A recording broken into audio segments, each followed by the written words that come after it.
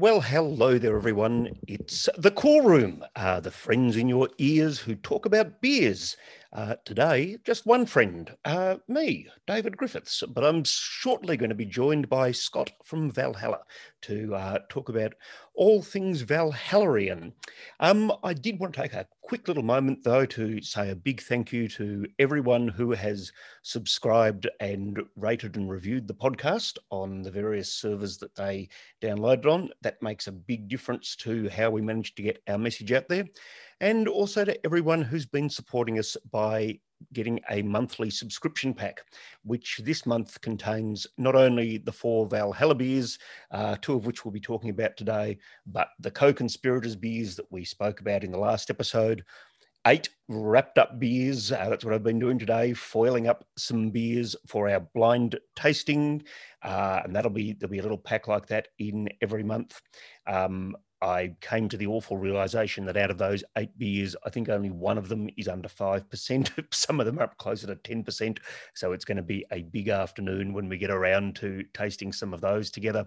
And most excitingly of all, in that pack are the beers for our Deschutes online Meet the Brewers, which will be on Saturday, July the 24th at noon. Really, it's the best way, value for money, to get the monthly subscription pack. But if you just want the Deschutes beers and not the other ones, you can buy them separately in our Shopify shop. In a second, we'll get started with Scott, but yeah, just wanted to say a big thanks to everyone, and really looking forward to seeing you all in the Zoom room over the next couple of weeks. Okay, let's take it away with the discussion with Scott. Rightio, I'm joined now by Scott from Valhalla. Scott, welcome to the podcast. G'day, David. Thank you. Thanks for having me. Absolute pleasure. It's a funny old day because we sit here on the precipice of lockdown 5. Probably Yes. By the time we finished recording, we might know our fate. Yes. Bit scary, bit sad, but anyway, we press on. That's exactly right. And on the positive note, that means that, I can sit here in the afternoon and enjoy this delicious ESB, the stiff upper lip. So perhaps before we start to tell the Valhalla story, Yep. why don't you just give us a bit of an insight into the ESB? And, we don't see many of these around. No, we don't. Funny enough, if it wasn't for if we didn't have our own venue, our own tap room, I probably wouldn't make it. It's a very hard style to sell wholesale, which is kind of, it's kind of funny because, I get asked for it a fair bit, particularly in the tap room, and that's why I made it this time around. I thought it was a good winter beer. We do have people that bemoan the fact that there's not a lot of ESBs on the market, but the problem is you can't sell them. They just don't sell wholesale. So. Why do you reckon that is? Because I don't know. I think it's mainly because Australians tend to like more American style beers, hop driven beers. Obviously, there's a bit of a thing for big chewy dessert stouts at the moment, but typically hop driven pale ales and IPAs are what has driven the craft beer market in Australia. So what sort of flavours? The sort of more malt-driven style of English beers and yep. Oh, yeah, and so you're saying about the malt-driven style. I mean, for perhaps newer craft beer drinkers who might be listening in, yep. Yeah, what sort of flavours do you get from the malts? Which malts have you used? Can you tell us a little bit about sort of the process that gives us this particular beer? Yeah, so like I said, obviously it's focusing on the malt. So you'd probably expect to get sort of toffee caramel character out of it. We use a good amount of biscuit malt in it, so you get a little bit of biscuit character to it. Pretty much all our beers, we exclusively use Voyager malt from up around the Wagga Wagga region. We love using their malts, and so it's great to showcase their malts in this particular beer. So you get kind of toffee caramel biscuit, a little bit of spice and honey from the East Kent Goldings hops, and then of course with this one we add a bit of English breakfast tea as well, so you get a little bit of tannin at the finish, which is a nice kind of little addition. And again, it's an interesting, because I didn't realise you did that, but I can absolutely get that little tanniny bit right at the end. Yeah, you get them at the side of the tongue, sort of, rather than at the back, with like a bitterness, but you get more side of the tongue, you get those tannins out of the tea. So the tea's not in your face, but it's just it's just there. It's a little nod, I guess, to the British style of beer, I guess. Are there any sort of particular ESBs that you take your inspiration from? Are there ones, British ones again, for newer listeners who might be going, oh, that sounds interesting. What one should I taste to get a bit of a feel for what they're about? I've got to be honest, I couldn't say I do. This is the first time I ever made an ESB. So, like I said, I probably made it because we had regulars that were bemoaning the fact there wasn't one around. So we thought it'd go well on tap there. And so to be honest, it's not a style I even drink a lot of. But I wanted to give it a crack. And I really wanted to do a more malt-driven beer. So that's I do remember actually quite some time ago, quite a few years ago at Bendigo on the Hop Festival, I think Holgate ESB was one that I tried and loved. Holgate do a ripper, and I think make it, to be honest, but I think Hargraves Hill do one as well from memory that they might be. Yeah, Hargraves Hill is probably more modern take on it. It's perhaps a more malt-driven pale ale. It's quite fairly hoppy, so it's perhaps a more modern take on the ESB. We've probably gone a bit more of I don't know if you could call it a traditional style, particularly with the tea in it, but very much more malt focused there. It would be ours. There are a few out there on the market. I know Bell's Beach Brewing and Torquay make one. I think Little Bang Brewing in Adelaide make one seasonally as well. It's a really fun style, and perfect for these kind of this kind of weather that we're having here in Melbourne at the moment. Yeah, for sure. Great winter beer. If you don't want to drink a stout, you don't want to drink a pale ale. It's a nice sort of middle ground. Yeah. Now, look, I probably should have asked earlier. We always like our guests to sort of paint a bit of a picture, not so much of the brewery in your case, but of the tap room, and just to give our international listeners a bit of a feel for where you are and what the place is like. So we're based in Geelong, which is Victoria's second city, if you like. It's about an hour down the road from Melbourne, about an hour and a quarter from the Melbourne CBD. Bayside, really nice town with a bit of an industrial history, but kind of reinventing itself, as Australia's manufacturing industry sort of dies a slow death. But so becoming I feel like all of our listeners are going to be between the COVID and that kind of stuff. Sorry, we might need to pick up the tone. That's right. Soon, but no, it's a real lifestyle town now. It's a great regional city. We're located right in the CBD in a little laneway called Union Street. It's got a real Melbourne vibe to it. The street sort of street art on the wall, our tap room's a tiny little tap room. We sort of 30 to 50 people we might fit in there, be a bit of a squeeze, but we're focused on great beers. We've got 10 taps. Probably any time between 6 and 8 of those would be our beers, and the rest would be guest taps. We play vinyl. A couple of turntables there. We're really heavily focused on music. We have live music on a Friday night, and we are regular DJs. We have a metal night. In fact, tonight we've got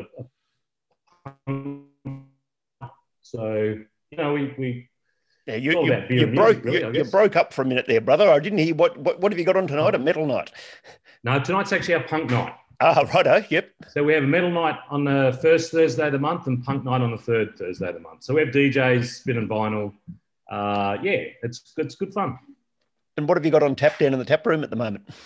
So typically we'll have our draft, our Kolsch. We'll have our Golden Ale. We'll have our Pale. And then we'll have our Lime Cheesecake Sour. And then we kind of have seasonal stuff from there. So at the moment we've got Aragon, our West Coast IPA, Obsidian, our Black Ale. I think we've got the Stiff Upper Lip on at the moment. And we've also got Ziggy, our Red IPA, which is just freshly kegged last week. Yeah, I think that one's in our tasting pack as well for people who've had the pack delivered. So And then we've got a couple of guest taps off the top of my head. We've got a big sour from Rebel Brewing, I think, a 7.5% berry sour. Yeah. Yep. And the other one, I can't even think off the top of my head now. I've got to say, I'm pretty impressed with how you've done managing to just rattle all those ones off the top of your head. Yeah.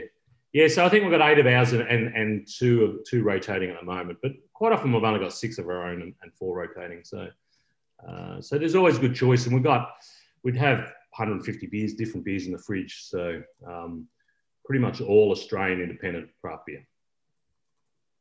But there's just such a broad range of beers now compared to even 10 years ago, what you can stock, isn't it? It's quite amazing. I was up at the Hop Temple in Ballarat on the weekend, and, they sort of said, oh, we've got 200 beers in the fridge or something like that. And that they did, but it was probably only from about 10 breweries or, 15 breweries. So yeah.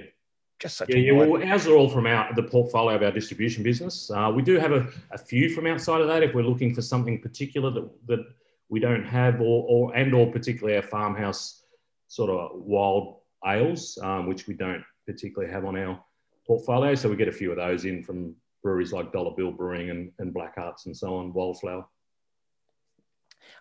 So which came first, the distribution business or the brewing side of things? And, the brewing came first. Yep, so the brewing definitely came first. We started Valhalla about a bit over 5 years ago now. And Lotus, the distribution business, sort of came about as a way of supporting Valhalla. I think it was more, we only had a small number of Valhalla beers that start off with 1 and then 2 and crept up from there. So it was a lot of work trying to sell a couple of sort of 6% plus beers. So I think it just grew from, being better off with a large number of beers to sell, and particularly being based down in Geelong and Torquay initially. It's a long way to drive into Melbourne if you're delivering, a couple of cases of beer. So I guess it's about trying to fill the van up and provide a broader appeal to a broader audience to build, Valhalla on the back of. Yeah. How did you get the start with the brewery? Was this a dream you've had since you were a 8-year-old boy and always dreamed of being a brewer? I've been homebrewing since since around my early 20s, since I was in uni. So a couple of years ago then? What's that? A couple of years ago then? Yeah, I don't know, quite a few more than a couple of years ago. But typical story, I guess, is brewing beer because it was cheap and had no money as a uni student, so the beer was pretty horrible, and kitting a couple of kilos of sugar to pump up the ABV, and it tasted pretty horrible. But look, it was a bit of fun, and over the years took it a bit more seriously, and probably, I don't know, 8 years ago or so, I suppose I got involved in a big club run out of Odyssey Tavern, which is probably Geelong's first craft beer dedicated venue. Yeah, right. I don't think I know that. No, it's not around. Well, it's renamed. It's not really. I'm not sure. I haven't been in there, but I'm not sure if it's so craft beer dedicated anymore. But back in the day, it was probably a bit ahead of its time for Geelong, and there was a group of guys doing most were home brewers and a couple of homebrew comps, and started getting a bit more serious from that, and talking to other home brewers and entering comps and winning those, and thinking, oh, this might be something I can do a little more of a commercial level, I guess. And, so tell our listeners, they'd love to sort of, there's so many people who, just like you, who are home brewers or craft beer aficionados, but surely making that jump to actually starting the business must be a few scary moments along the way there.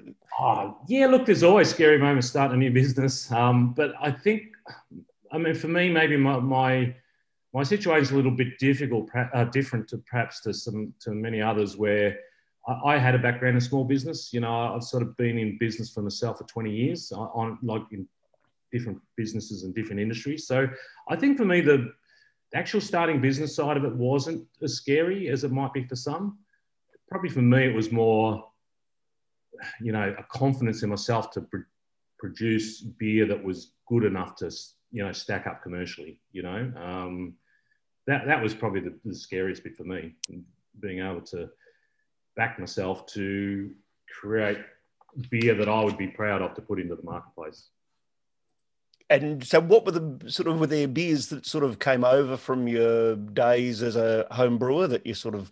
Yeah, for sure. Well, Obsidian was the main one. Obsidian was, the one that we just won Best Stout or Porter at the AIBA Awards, and that was a homebrew recipe, so and that recipe pretty much hasn't changed since those days. Aragon, our West Coast IPA, was the other one. That was the second one we did commercially, and that was a homebrew recipe, although that has evolved over the years for a number of reasons. Hop availability has been one. Yeah, that's a pretty common story these days, isn't it? Yeah, well, the hero hop in that used to be a hop called Summer, which is an Australian hop that's been discontinued. So, you know, that played a pretty significant part in that beer. So you kind of got to just roll with the punches when that happens. And, you know, often a hop, say an Australian hop, say, for example, Ella, which plays a big part in our Golden Ale and our Kolsch, you know, nobody was using Ella 3 years ago. All of a sudden the Americans discover it and you can't get it anymore. So, yeah, it's definitely an ongoing challenge. And it's fascinating to sort of hear that those sort of, you know, those beers have maintained, because we speak to a number of brewers who just find that some of their homebrew recipes just don't work at scale once they start to, you know, increase the volume that they're producing. Yeah, I guess that's definitely a challenge too. It's always a scary thing going from your 30-litre pilot kit up to 1,000 or 2,000 litres, taking that leap. But I think in time you sort of get to know what works and doesn't work. We started off brewing out of Red Duck in Ballarat on a sort of 500-600 litre system. So it was a nice transition. And now we're brewing out of, all our beers are brewed out of Cocky's Brewing in South Geelong on a 12-hect system. So, you know, it's decent size, but you kind of get a feel for it, I think, what's going to work and what's not going to work as far as percentages of malts and hops and so on, based on what you've already done. You know, it might be a completely different recipe, but you're still going to get the idea of how things work together as far as ratio of hops and malt and so on. Well, that was one of the questions I was going to ask you, particularly as a gypsy brewer, and we know that you that was one of the awards you picked up the other day at the awards, I think. Is that right? Yep. We won champion gypsy brewer at the IOBA awards, which was pretty exciting. It's a fantastic effort. But I guess that was sort of my question was, you know, over and above the average sort of you know, brewery where they can do a couple of tests and so forth, the pressure, I guess, is really on you to make sure that they work when you go in there and work on the big kit. Yeah, absolutely. Because not only are you paying for ingredients, you're paying the brewery to use their space. So you stuff it up and you're blowing a fair bit of money. So and losing a brew spot too. You know, that's another challenge. You only get so many brew spots. You can't just fire it up again the next day and redo it. So yeah, look, gypsy brewing definitely has its unique challenges, and look, if you know, our preference is definitely to have our own stainless one day, but the right opportunity and situation just hasn't come up yet. So the setup we've got with Cocky's is a really good. It's good for us.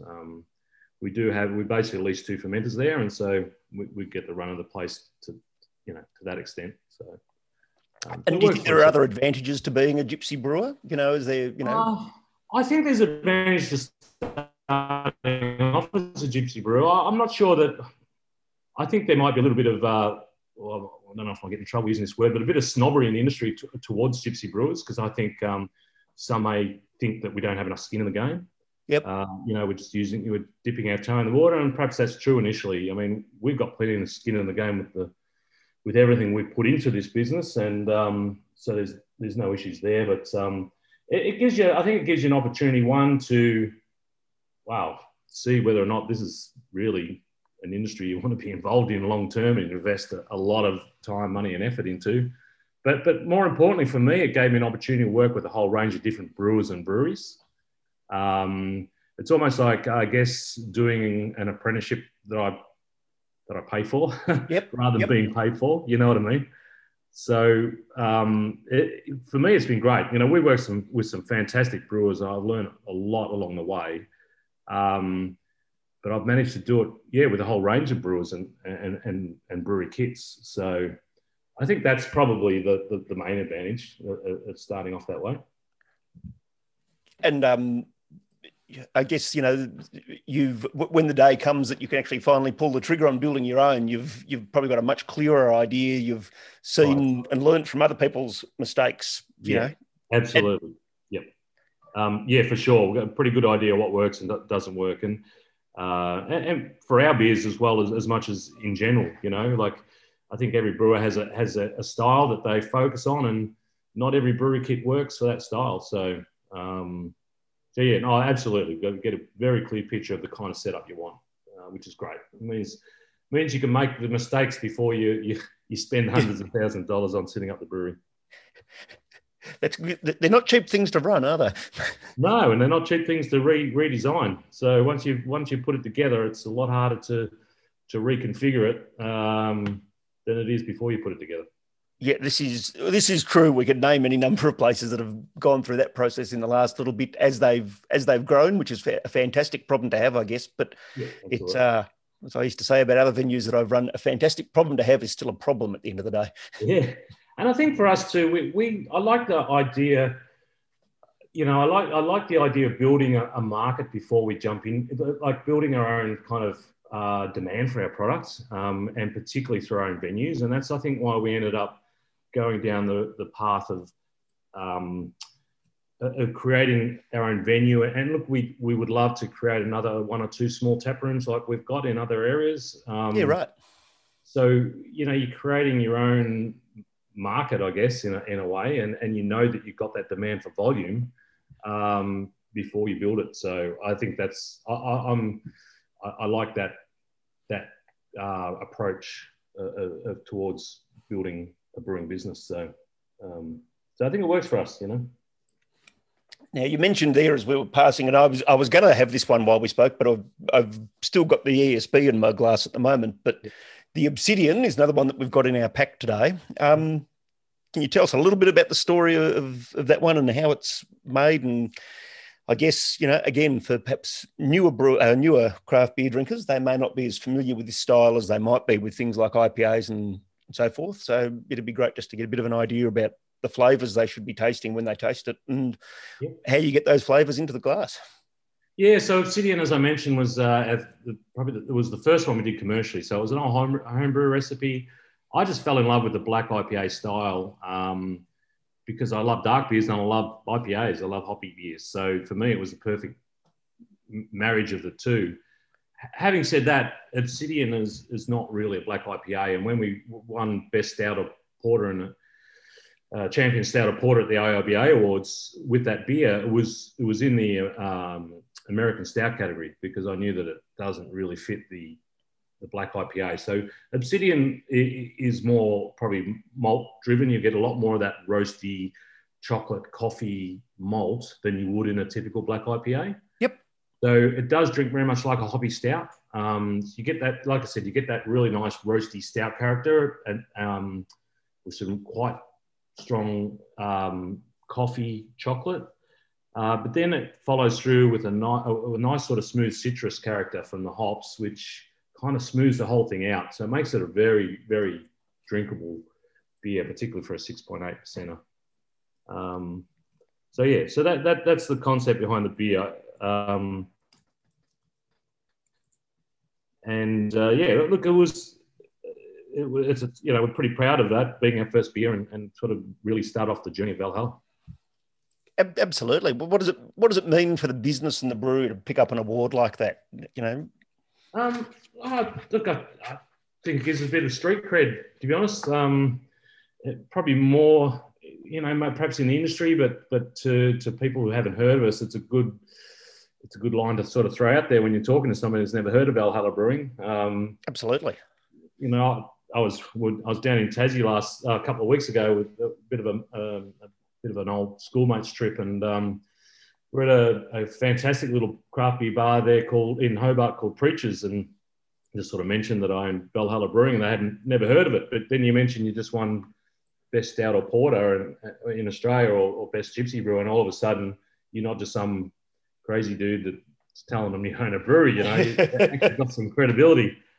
But look, we've always known that we make great beers. Our customers tell us that. Our customers at the tap room tell us, and then and these guys who are some pretty serious craft beer drinkers, you know, and drink a lot of it and a broad range of it. So we know they're not just blowing smoke up our ass. They actually genuinely love our beers. So I think, you know, we've kind of always known that we're doing something right, but to get a bit of broader industry recognition, I think is a nice little pat on the back, and yeah, it gives a bit of confidence to sort of keep going and doing what you're doing. Well, you've read the script here pretty well in terms of things that we were going to discuss, because you're talking there about what you hear from your customers at the tap room, and Yeah. it's always fascinating to talk to brewers who do have tap rooms, and Yep. you know, most of them say it's a fantastic sort of asset to have in terms of getting feedback on beers that you've made, but also exactly what you've said about the ESB. You know, people pushing you to make things that perhaps wouldn't have been automatically in your head. Oh, absolutely. And Ziggy's another favourite. You know, there's the red IPA that we've just released again. It's a seasonal beer. People always look forward to that. It won't be our biggest seller in the wholesale market, but in the tap room, it's just so popular, you know. But look, the tap room's great. It really does give us some great feedback. You know, our regulars there become our family, and it allows us to sort of present our beers in the environment and the manner that we really want them to be presented. Yeah, and it's just become such an important part of our story and what we do, you know. And like I said, our customers just love the place, and our regulars love the place, and it's become kind of family, I suppose, along with our staff. And we've got a couple of, you know, great bar staff that really make it a great experience for our customers as well. How much time do you actually spend in there these days? Is it one of those things that you got to try and let run by itself, or? Yeah, we've got a great bar manager, Dylan, who does a great job. So he's there majority of the time. Lockie is he does a couple of shifts and is stepping into the sales rep role at the moment. So I work there on a Friday afternoon as a sort of regular shift, and then I just pop in and out. So, you know, the first 6 months I was working there every day, every night. And yeah, so I work up there a lot less than I used to. But I'm still there. I pop in and have a couple of beers on my way home as often as I can. So I'm probably in there 3 or 4 days a week. No, and Fridays is the day to catch you if you're listening and wanting to grab Scott for a chat about these things one-on-one sometime. Exactly. Yeah. Friday afternoons are my regular shift at the moment. Where else around Geelong do you go? As you're sort of saying, it's a place. We were down there last school holidays, so about 3 months ago. Yep. It's changed a lot from when I first used to go down there in the mid-90s. Yeah. Well, it has. I mean, I think I grew up in Bendigo, and I think Geelong was the sort of place you only went to if you wanted to you had to drive through it to get to the beach, you know, before the as a fellow Bendigo boy, I think there were people who would have said that about Bendigo as well, except it wasn't entirely clear where you would have been driving to. Yeah, exactly. Yeah, there's nowhere to drive to Bendigo, so you didn't actually go there. But but you know, it's a great city. We've been in the area for 12 years now, and you know, I love the place. And it is definitely coming along as far as, you know, craft beer scene goes. There's a lot of pint and palmer type pubs, and there's a lot of tap contracts in Geelong still, you know, either Lion Nathan or CUB. But you're starting to see more and more taps open up to independent and or local breweries. Of course, we've got a great brewing scene here. You know, I mentioned Coggies. They don't open to the public at the moment, but you know, Bells Beach Brewing down in Torquay, but they've got a little tap room in Geelong too now. Blackman's, of course. I haven't been to their new brewery and tap room in Grovedale, but it's pretty fantastic. We were there on one of the opening nights, and yeah, I imagine so. They don't do anything wrong really. Ren and Jess, Blackman, and the Torquay one's our local, so you know, spent a lot of time down there. So yeah, so there's a couple little places, you know, places like Hot Chicken Project, Box Office Cafe over at Geelong West, who do support local and independent beer. Good places to hang out. So, and yeah, like I said, we're starting to see taps pop up here and there, open up here and there to local and indie beer. So it's happening. It's maybe a little bit behind where a town the size of Geelong might expect to be, but it's definitely happening. People are starting to appreciate the value of good quality and local beer. Do you get back up to Bendigo much? And is there a couple of spots up there that you tend to go? Yeah. So always pop in and see Scotty up at the Hop Supply Co in Bendigo. You've got places like Flight and Hustler, a few other places up there. So I was born and bred Bendigo, so we still got family. Both my wife and I my mum's lived there. Siblings live there, friends live there. So yeah, we're up there quite regularly. Yeah. Much the same, and the fact that South Bendigo are playing good footy and they're in the top 5 at the moment is a good excuse to go up and watch some country footy as well. So not only a Bendigo boy, a South Bendigo boy. That's good to hear. I played a couple of years of junior footy at South Bendigo, so I've always been a fan of the Bloods. Yes, they're looking pretty good this season. Oh, good. They've been a bit down for a while, haven't they? Yeah, they have. But we're not here to talk. We're not here to talk regional footy, much as we love to. You and I might well, meet up there for a couple of beers one day.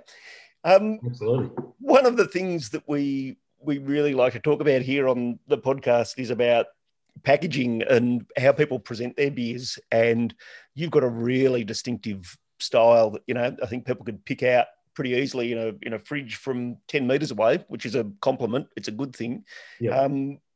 How do you sort of go about that? Do you do the designs yourself? Do you get other people in? How does it all work? So I do the designs myself. I was a graphic designer for 15 years before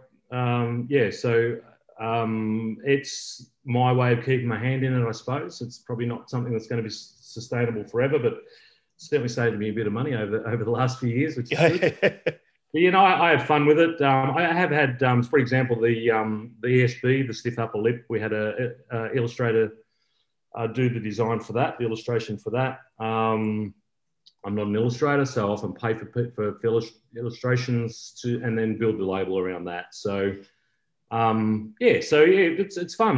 It gives me a bit of a creative outlet, which is good. Now, you probably know Clint Weaver from your travels through the world. And I do, yeah.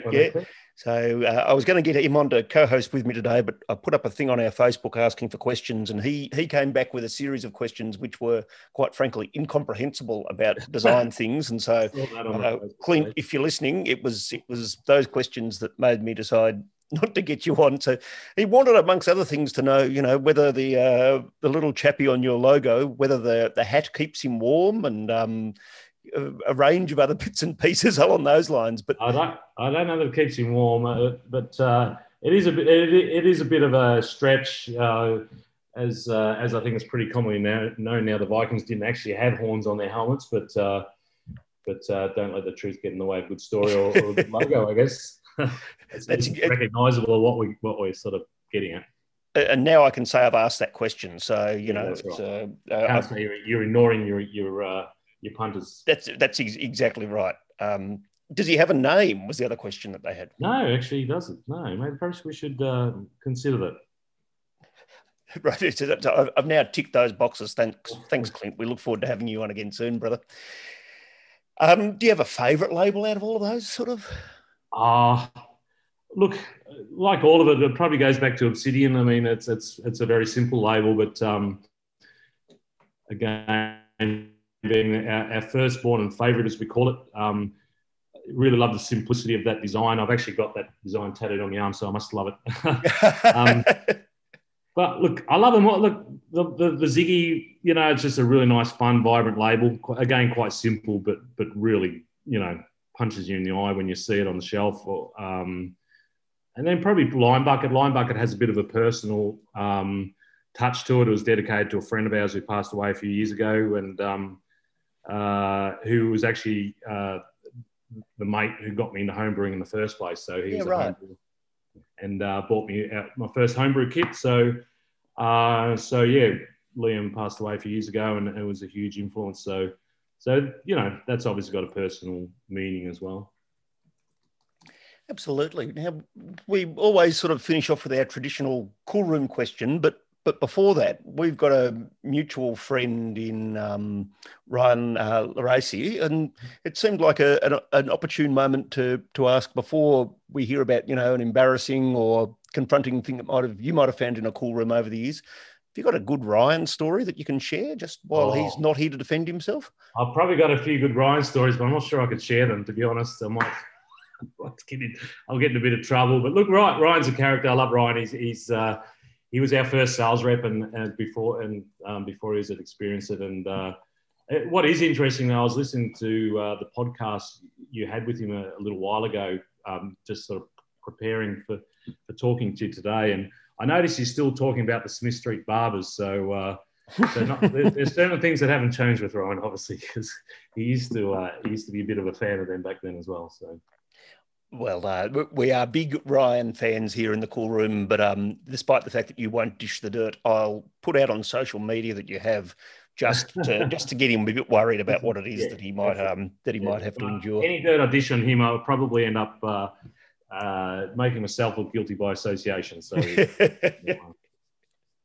Well, that does bring us then to our last question, which is our traditional cool room question, and it's about revealing a little bit behind the scenes for people who love going to hospo venues but perhaps don't know what it's like out the back. It can be a story where you've seen something strange in a cool room, or something disastrous happening in a brewery. It doesn't have to be your own. Don't worry, you're not being asked to incriminate yourself. But has there ever been a time you've walked into a cool room and found something a bit odd or confronting? It's funny. I've been thinking about this question because you just sent some questions ahead for me to sort of get my head around. We do have quite a decent sized cool room here. Obviously, we run a distribution business out of Geelong, and we store all the beers here in our own cool room. It was pretty confronting actually when I walked in yesterday and I could barely get in the door because it was so chock-a-block. COVID has slowed sales down a little bit, so we've got too much beer. But just thinking now, actually, it's not quite a cool room story, but it's related. We have a like in our bar. It's not quite a cool room. It's more a sort of a temperate room where we store our kegs and run our keg lines out of.